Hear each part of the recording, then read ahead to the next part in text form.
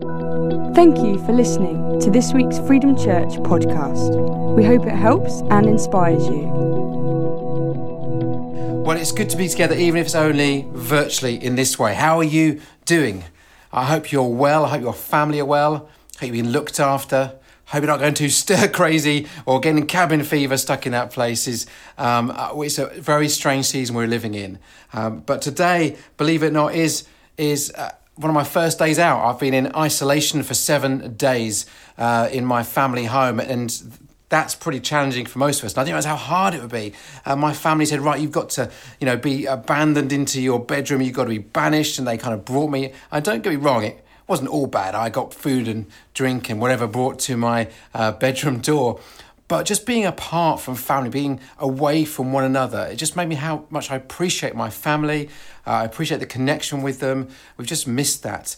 But after 7 days, I got to get out. And what did I do? The first thing I did, went shopping in the sunshine and queuing all around Aldi car park there, 2 meters from the next person in the queue, and everyone ignoring each other. It was a little uncomfortable and a bit strange, but it was just nice to be out in the sunshine, to be outside, to be enjoying that. So do make the most of the opportunity to leave your home when you can to exercise, but do follow government guidelines. We want to stay safe and to stay at home and to help the NHS right now. Well, today is Palm Sunday. In the middle of all this mayhem, the church calendar continues, and we want to remember and take a moment to celebrate Palm Sunday. I want to talk today, and I'm a little bit nervous to be doing so in some respects. I want to talk about the importance of joy in a time of suffering. The importance of joy in a time of suffering. Let me just set the context of Palm Sunday up for you before we read from Luke 19. You get your Bibles ready for Luke 19. The importance of joy in a time of suffering is our topic title.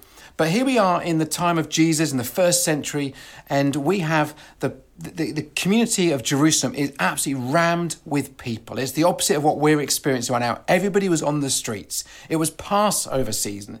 It was a season that the Jewish people from all around the world would gather in Jerusalem, and they would celebrate the story of the angel of death passing over the Israelites while they were slaves in Egypt. And so they have this moment where they would gather and they would have a Passover celebration. And it was the start of the week of Passover celebration. And so the city would have been crowded. So just imagine that for a moment. So Luke 19, and we'll start at verse 29. As they came to the towns of Bethphage and Bethany on the Mount of Olives, he sent 2 disciples ahead. This is Jesus speaking. Go into that village over there, he told them. As you enter it, you will see a young donkey tied there that no one has ever ridden. Untie it and bring it here. If anyone asks why you're untying that colt, just say, the Lord needs it. Now, I don't know about you, but this is like some kind of first century carjacking going on. It's like some strange idea. Jesus said, go and see that car. It's got the keys ignition. Jump in, help yourself. That's how it feels like. And he kind of used this expression, said, just say the Lord needs it. So verse 32, so they went and found the colt just as Jesus said. A colt was like a young donkey, would be less than 4 years old, so hadn't probably been ridden before. And sure enough, as they were untying it, the owners asked them, surprise, surprise, why are you untying that colt? And the disciples simply replied, the Lord needs it. So they brought the colt to Jesus and threw the garments over it for him to ride on. Somehow, as soon as they said, the Lord needs it, they were like, oh, that's fine then. You have it. What a strange scenario. So they put their blankets over this donkey, and then Jesus rides along. The crowd spreads out their garments on the road ahead of him. When they reached the place where the road started down the Mount of Olives, all of his followers began to shout and sing as they walked along, praising God for the miracles they had seen. Now, some of us just last November were there on that road that heads down the Mount of Olives. It's windy and it's steep, but you can see straight into the city of Jerusalem. You can see the Temple Mount where Jesus was heading. It's an incredible sight coming over the hill where Bethany, the village of Bethany was, and down this hill, Jesus there on a donkey, and people were gathering around him. coming down this mountain on their way into Jerusalem. And people started to sing, and people started to say these words, "Blessed on the King who comes in the name of the Lord. Peace in heaven and glory in the highest heaven." And they're starting to shout out, they're starting to cheer, and they're starting to kind of celebrate. Now, here's the thing we don't understand, because this sounds like strange. What is going on? Well, first of all, we need to appreciate, it's a big crowd of people. It's Passover season, it's festival season, it's celebration time. It's like a mad time. And they're having some fun. Sabbath is over. It's the start of the week. It will be the Sunday before Easter Sunday, as it will become known. And there's a large amount of people in that place, and they are celebrating. And the thing is, as Jews, they are under occupied Roman control. And they're fed up with being controlled by the Roman Empire. And because it was festival week and Passover week and celebrations would be going on, the Romans would have been parading their special kind of people of power, your Pontius Pilates, your politicians, people of authority would have been paraded through the streets on their big white horses, impressing them with their power. And they would expect the Jews to parade them and to welcome them and then clap them. So what was going on here was almost some sort of subversive activity. It was like going, we've got our king. You might tell us that you're in charge, Roman Empire, but we've got a different king. And they're describing Jesus in this way. Blessed is the king who comes in the name of the Lord. More powerful than Caesar. We're saying the Lord God, peace in heaven and glory in the highest. And they're celebrating, they're shouting, they're waving their palm leaves, they're putting their coats on the floor in front of Jesus. It's a time of celebration. It's like a people's rebellion. They're using joy as a statement of, you can't keep us down. In times of suffering, in times of struggle, in times of difficulty, we may be under your rule, but we're choosing joy. We're choosing a different outcome than that which we are experiencing right now. That's what was going on. And then there came that moment in verse 39, some of the Pharisees among the crowd said, "Teacher, rebuke your followers for saying things like that." There's always someone that just has to go, really? We've got too much fun going on here. Dial it down, people. We've got too much activity. We can't have this. Slow that down. We've got too much noise. Turn the volume down. There's always that Pharisee person. And Jesus has this response for them. He replies, if they keep quiet, the stones themselves will burst into cheer. The road will burst into cheer. If the people stop worshipping, then the rocks will cry out. And Jesus was saying, come on, Pharisees, don't always be the negative ones. Don't always be the Harry Potter dementors or the fun sponges of the party. I understand the reality that some people love to wave in the flag of people celebrating, but now is a time to celebrate. Yes, we have to be real. I totally get that. There is a current crisis going on, and I know, but sometimes we are watching those 24 hours news cycles and they are not healthy for us. We're watching a list of problems that we can't overcome. And sometimes we have to choose. The best thing we can do is turn that TV off, turn that news cycle off and say, actually, we're not going to choose to listen to all the negative conversation. We're not going to choose to be twisted by that. We're going to choose a different attitude. Let's be real. Don't get me wrong. Fear can be a really useful tool, but it's a terrible master. Fear reminds us what is dangerous. Is this road dangerous to cross? Fear tells us, let's wait till the lorry passes before we cross the road. When I started having mild symptoms of a fever, I was fearful of what that meant for my health and my well-being and my future. There was a moment of fear, but we mustn't let fear control us or become our master. We got to choose a different attitude. We can't choose our crisis, but we can choose how we respond to it. And so I want to say today and take a few minutes just talking about joy. Joy. Jesus wants you to be full of joy. He wants you and me to experience complete joy. In John 15, he says to his followers, I have told you this so that my joy may be in you and that your joy may be complete.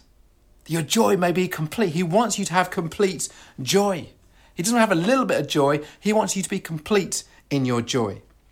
Or in Proverbs 8, the writer here was talking about joy. And he says this, he says, I was his constant delight. rejoicing always in his presence. And how happy I was with the world he created, how I rejoiced with a human family. And so my children, listen to me. For all who follow my ways are joyful. If you follow the ways of Christ, he wants you to be joyful. Not joy half empty, but joyful and overflowing. So where, according to Proverbs, does this joy come from? It comes from the presence of God himself. In verse 30, in his presence is joy. Secondly, it comes from our relationships with others, our human family. The connection with one another is so important. Like I said earlier, I've missed connecting with my family. We've had one meal in 12 days. We've all sat around a table together. Because there's always one of us in isolation in one room somewhere. We had one breakfast. All 6 of us managed to sit together. It was delightful. And I can't wait to have a family round the table again. Human connection is so important. It brings joy. Phone someone, connect with someone, get into a Zoom meeting, do what you have to do. Build connection. It brings joy. And thirdly, it comes from God's creation. When you go outside and you go for a walk and you see the beautiful sunshine, you see the incredible trees and plants and clouds, and it's like, oh God, you are amazing. It brings us joy.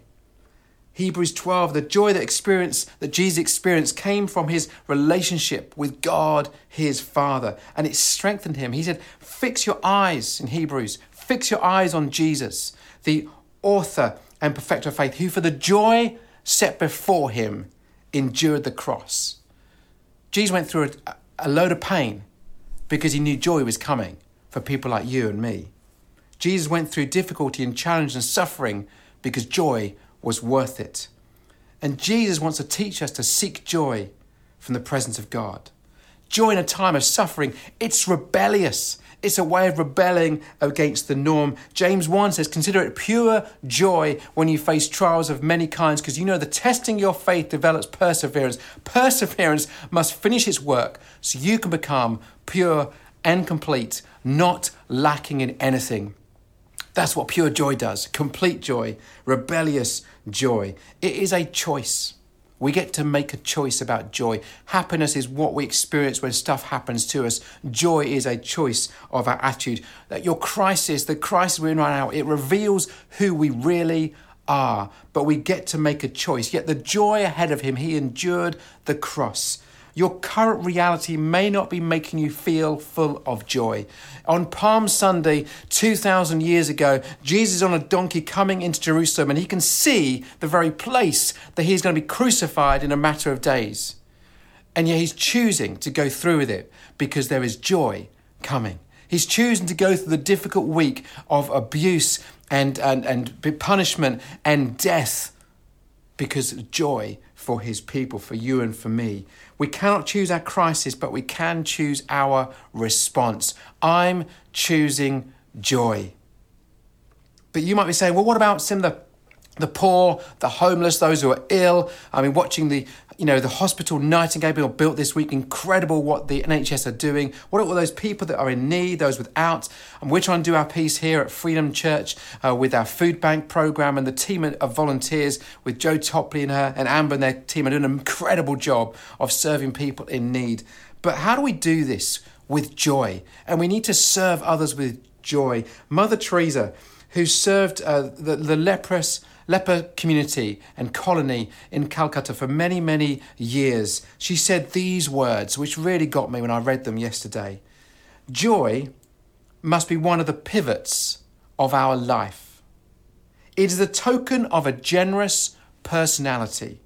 Sometimes it is also a mantle that clothes a life of sacrifice and self-giving. A person who has this gift often reaches high summits. He or she is like a sun in a community, like the sun in a community. If Mother Teresa can liken herself to being a person of joy, that it's a pivotal decision to be a person of joy when you help other people. I want to challenge us today on Palm Sunday. Let's be rebellious. Let's choose joy. Let's celebrate with the master of joy, Jesus himself. Be the party starter, not the party pooper. It's Palm Sunday. There are other stuff coming down the road. We're going to experience Passion Week. We're going to experience what's coming ahead of us. Yes, there's some challenging times are coming, but it's Palm Sunday and it's time today to celebrate. Choose joy. I'll leave you with these words from Nehemiah 8. And I think this is so important. The joy of the Lord is our strength. Go, it says in Nehemiah 8, go and celebrate with a feast of rich foods. Go and celebrate with the rich foods and sweet drinks and share gifts of food with people who have nothing prepared. This is a sacred day before our Lord. Don't be dejected and sad, for the joy of the Lord is your strength. Joy is important in a time of suffering. The joy of the Lord can be your strength, can be my strength. I challenge you today, let's be people that choose joy. God bless you, and we'll see you soon. For more information about Freedom Church, please go to www.freedomchurch.uk. Thank you for listening.